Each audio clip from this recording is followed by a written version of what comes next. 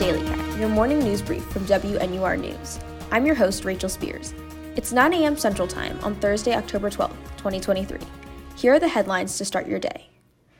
Northwestern University and 4 of its former employees have denied allegations of forced labor and sex trafficking made by former NU cheerleader Hayden Richardson, who sued the university in 2021. The case was unable to move through the courts until last month, but the university's most recent filing claims that anonymous letters delivered by the cheerleaders, quote, did not reference any sexual content whatsoever, end quote.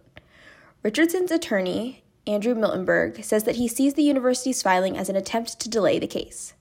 In Evanston, a vote over a 17.5% increase in the water rate is expected to take place on October 23rd. The rate hike is backed by members of the City Council's Administration and Public Works Committee and would begin on January 1st, 2024. Chicago Mayor Brandon Johnson presented a $16.6 billion city budget to City Council yesterday. The budget is $200 million higher than last year's and includes funding to reopen 2 of the city's mental health clinics and increase employment opportunities for young people. It also includes a slight increase in police department funding, honoring one of Johnson's campaign promises. House Republicans have nominated Louisiana Representative Steve Scalise to be Speaker of the House. The post remains vacant after the ousting of California Representative Kevin McCarthy last week, and the GOP appear divided, with Scalise earning 113 votes to Jim Jordan's 99.